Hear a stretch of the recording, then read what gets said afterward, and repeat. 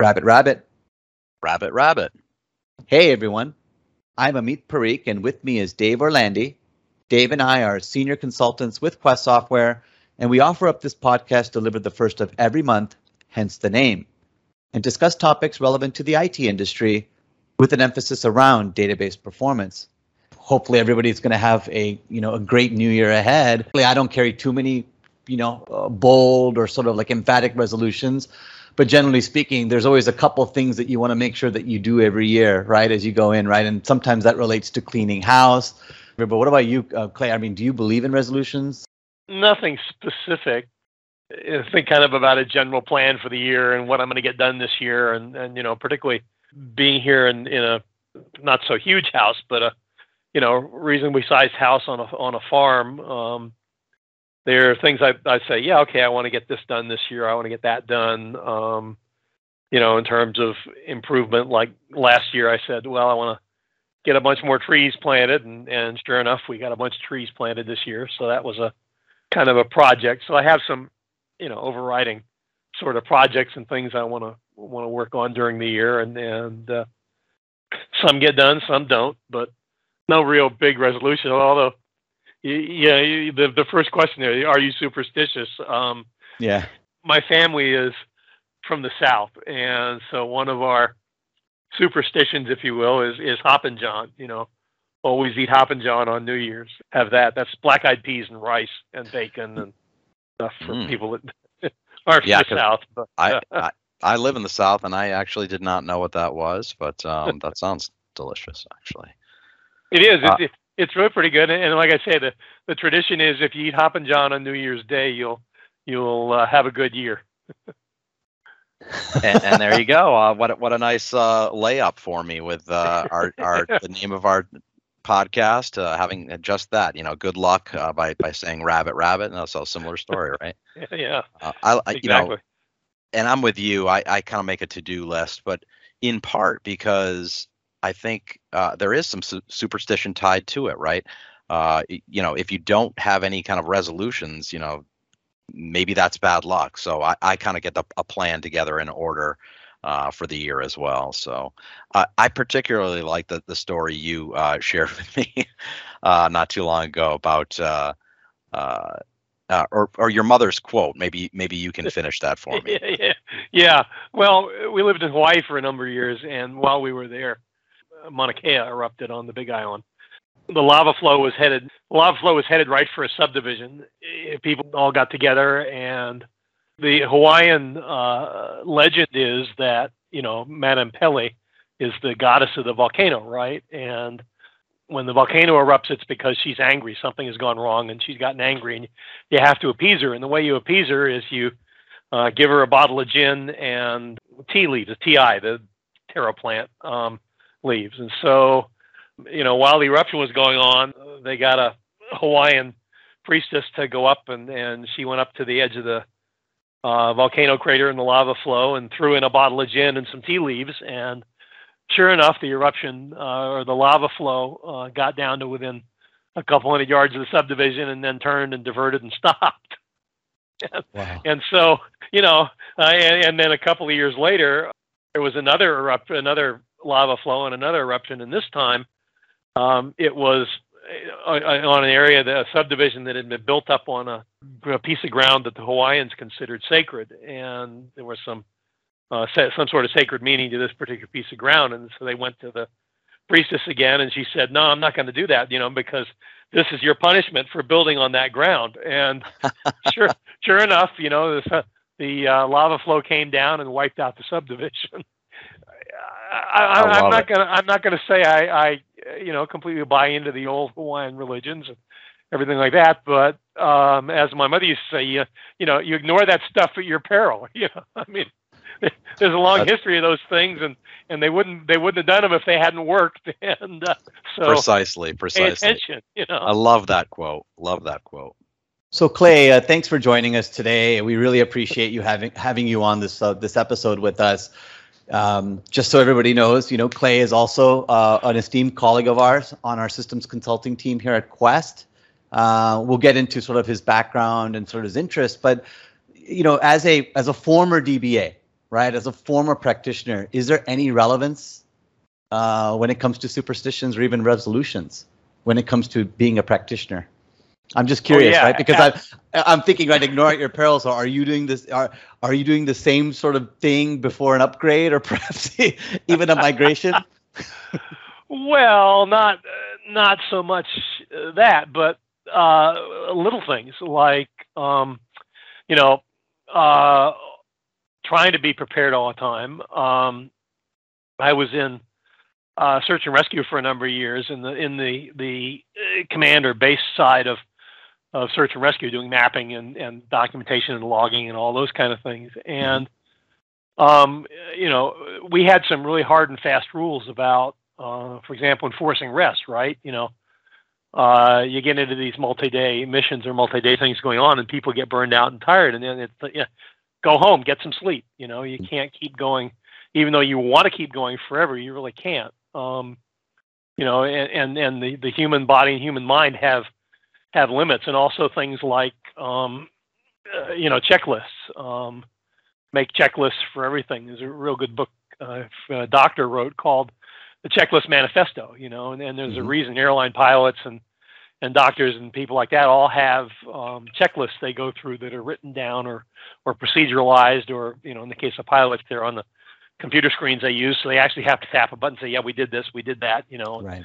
Put your hand on the button and things like that. And I've always tried to apply those things to my work as a DBA or my work in systems, to make sure that the systems we provide are reliable and effective and up and running at all times. And so there's a lot of similarity and I guess just common sense. Like another saying that goes around is, proper prior planning prevents poor performance. So 5 P's, right? That's right. Yep. And Clay, if I recall, you and I started right around the same time at Quest back in 2012, and we were within a couple months of each other, if I recall. So can you share with us a little bit how did your previous life and your previous work experience bring you to Quest?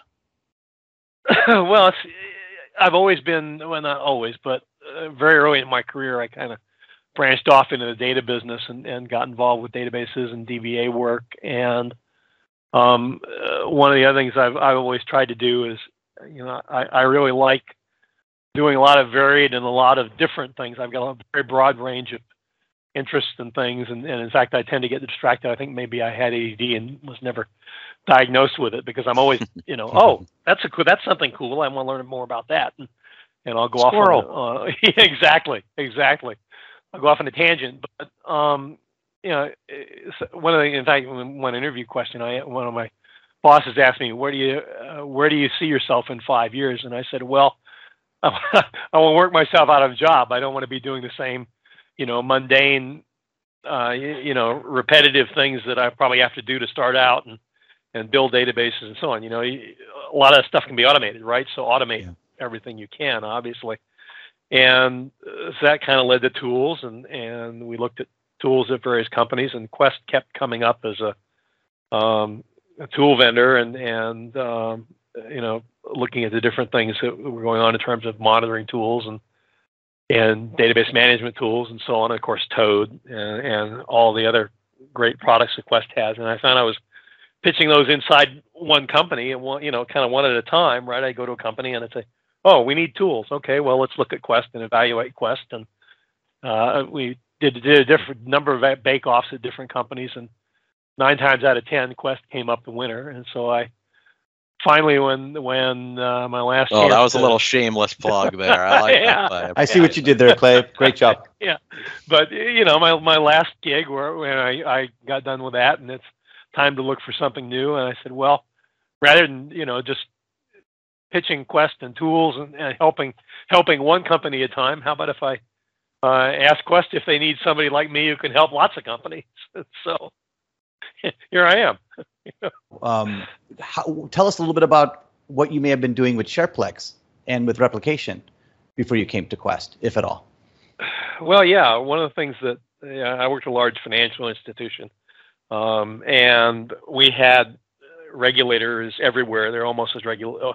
Next thing to being doctor or medical regulation is financial institutions, right? Mm-hmm. Particularly in the climate now. And the institution I was at was actually part of that. It was WAMU. I'll go ahead and say, I was at WAMU, and I rode WAMU down all the way into the crash and the acquisition and so on. And so very highly regulated. And one of the regulations was that you have to have a DR plan and you have to have disaster recovery.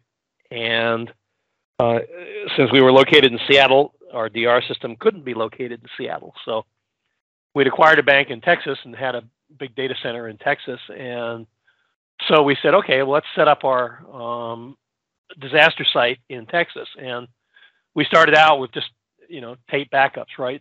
Shipping tapes between, this is many years ago, of course, but shipping tapes between Seattle and Texas.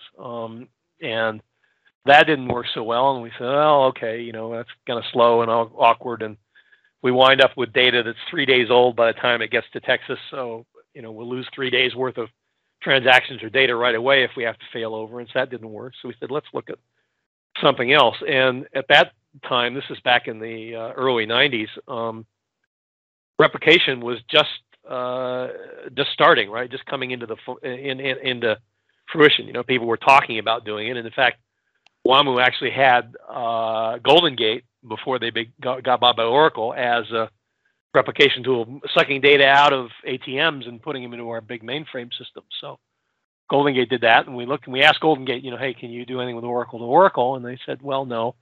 And we looked, and there was Quest, and there was SharePlex, and we said, oh, well, let's take a look at that. And we took a look at it and decided it would pretty well meet our needs, and so we installed it, and sure enough, it did meet our needs, and we used that, so we had pretty much instantaneous failover or pretty seamless failover. We allowed for a little bit of recovery time because when you're doing replication, you can always come up with a scenario where you're going to lose a little bit of data, but the idea is to minimize that and make that as small as possible. We did that, so we set up SharePlex, and we'd come in the middle of the night on a Sunday at the end of a quarter, beginning of a quarter, and we'd stop all our systems for a few seconds and move all the users over from Seattle to Dallas, and then bring up the Dallas system and bring the users up there, and they run in Dallas for a quarter, and then they'd come back and run in Seattle the next quarter, and so on. And we use that to demonstrate to the regulators that, yeah, we really do have a DR plan, and we can really use it and fail over because, look, we're doing it every quarter. And so that worked out pretty well. And I've used that as an example in a lot of cases where I talk to customers about SharePlex. And it's actually it was really easy to set up. Not easy to set up really, but once it got set up, it was very easy to maintain and to run.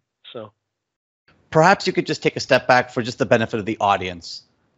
What is replication? How would you best define replication? You had mentioned it specifically proving the DR use case there. In sort of the slant and the sort of the overarching initiative that was there for compliance, right? Yeah. But how would you define replication to our audience?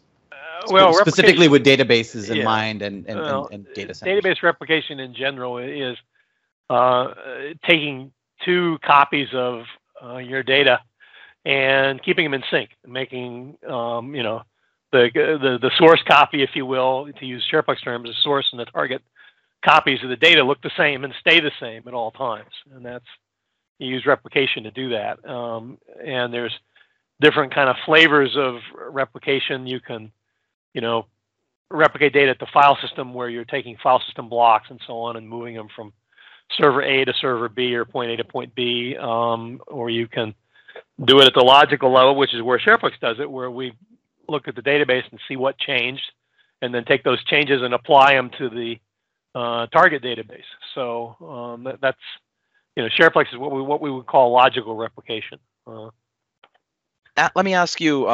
So you described earlier the disaster recovery use case. Can you share two or three other primary use cases that you find data replication a critical consideration? Oh yeah. There are lots of them. Actually, we have 9 or 10 different use cases we talk about all the time. But then another big one is, and in fact, the first one that SharePlex was really built for was not DR, but for reporting, report offloading. You got a big system, big OLTP system, and it's doing, a couple hundred or couple thousand transactions a second against some very nice, well-tuned small tables, or big tables but with good indexes and so on. And then along comes somebody and it says, doing an analyst, and says, I want to know how many widgets we sold in each store by store for the last 10 years, right? And so they launched the, select star from 3 different tables where a bunch of conditions are true and so on. And all of a sudden, performance on your system grinds to a halt, right? Because this query, what we call a query from hell, has blown all your memory and your indexes and so on out of the water, and now things are slow for everybody, right? So an order taker comes in and wants to take an order, or a customer logs into your system and wants to take an order, and it takes 5 minutes to bring back a record, right? That's unacceptable, right? So how do you solve that? Well, there are lots of ways to solve it. You can buy bigger hardware, buy more hardware, or you can take that query that was running against that production database and move it to run it against the copy of the production database, a replica of the production database. And so that's what happened. And in fact, at WAMU, we did that. We started with a DR use case. We said, we need DR, we need a long distance, so we have to use something like SharePlex. We can't use RAC or something like that because it can't be local to even the same city, so it's got to be distant. But then we looked at it and we said, hey, when we're running in Seattle, we've got this data here sitting here in Dallas that's got all the same data, and it's reasonably up to date. It's a couple of minutes behind, but it's reasonably up to date. Why can't we do our big reporting off the data center in Dallas? So we started doing that, and lo and behold, we got back about 30% of our capacity on our LTP system by doing that. We actually put off a hardware upgrade for a couple of years. We were planning on doing a hardware upgrade, and we said, well, before we do the hardware upgrade, let's let's do some offloading. And we did that and moved it over. So that, saved us a lot of money, actually, by kind of having that DR database do double duty. But that was another great use case for SharePlex. Another one we run into quite a bit is migrations, upgrades, and patches, right? You want to migrate your database from Oracle 11 to Oracle 19, or maybe you've decided you want to move off of AIX hardware to Linux hardware, to commodity hardware. Well, the traditional way you do that would be take your system down because you need a consistent copy of your system. You don't want people changing it while you're making a copy. You bring it up in Linux environment, which might take, you can use export import, so that might take, in some cases days, right? So during that time, your users are out of business. They're not doing anything because you can't make changes and not have those changes appear in your new environment. So you bring your new environment up, and you cross your fingers, hope it works, and move everyone over there to it. And if it didn't work, now you've got a bigger problem because you've got data that was entered in the new system, and how do you get that data back to the old system? You have to fall back to your old system. Well, with SharePlex, we can solve that problem and let you do your migration with almost no downtime, no perceptible downtime to your users, and with the ability to fail back if you need to and keep the transactions moving when you fail back. And the way we do that is before you make your copy, you start SharePlex on your source system, sucking the data out and sucking all the changes out and just storing them. Don't do anything with them, just store them and keep them available. You make your copy to a consistent point in the database, an SCN in Oracle's case, system change number, and then you restore that copy to your new database, and you tell SharePlex, hey, SharePlex, take those transactions you saved and apply them to the new database, and oh, by the way, keep applying transactions in the new database. So now all of a sudden you're caught up. You get an old copy and a new copy of your database. They're in sync. They look identical. One's running on AIX, one's running on Linux. And instead of having to do a big, cut over and take a lot of downtime, you just shut your two systems down for 4 or 5 minutes, move your users over to the new environment, and they're up and running in the new environment. At the same time, we can take that new environment, we can capture the transactions the users put in there so that, if a day after you move over or a week after you move over to your new environment, you discover, well, We're getting really bad performance. There's something happening, or maybe the hardware fails, or we didn't take something into consideration where we got to fail back. We got to go back to our old AX environment. You take the transactions we captured from your new environment, apply them to your old environment, and you're back up and running again. No data loss. So we can take the risk out of a migration by doing that. That's a big use case for us. I was in the mindset that a company would choose to invest in something like SharePlex for a particular reason, but you just gave several compelling use cases that I imagine are pretty popular, and like you said, several at a particular company. So you could be choosing to go with a solution like SharePlex for several of these use cases, not just one. Exactly, and in some cases it almost comes along kind of free. I mean, in the case of WAMU, we had DR up and running, right? So now we've got two systems. We've already invested in the hardware and the software and all that for keeping the two systems up and running. We didn't have to license a new version of SharePlex to do that because it's already there. Now, if you wanted to have separate DR system and a reporting system, then you might need to license one copy of SharePlex to do that. But again, the incremental investment is very small, and you already know how to use it. It's the same tool, right? So kind of a multi-purpose tool, a Swiss Army knife, if you will. Mm-hmm. Yeah. Just sort of taking a tangent here, but sort of relating it to this whole topic around replication.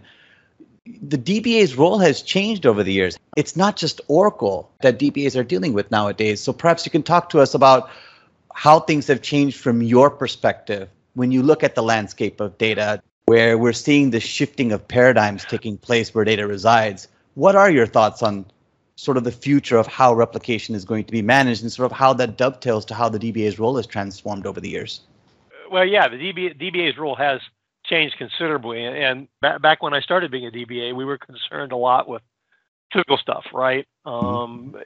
Eking out the highest possible level of performance from the database. And the data was important, obviously. We wouldn't be storing it if it wasn't. But data was the kind of the end product.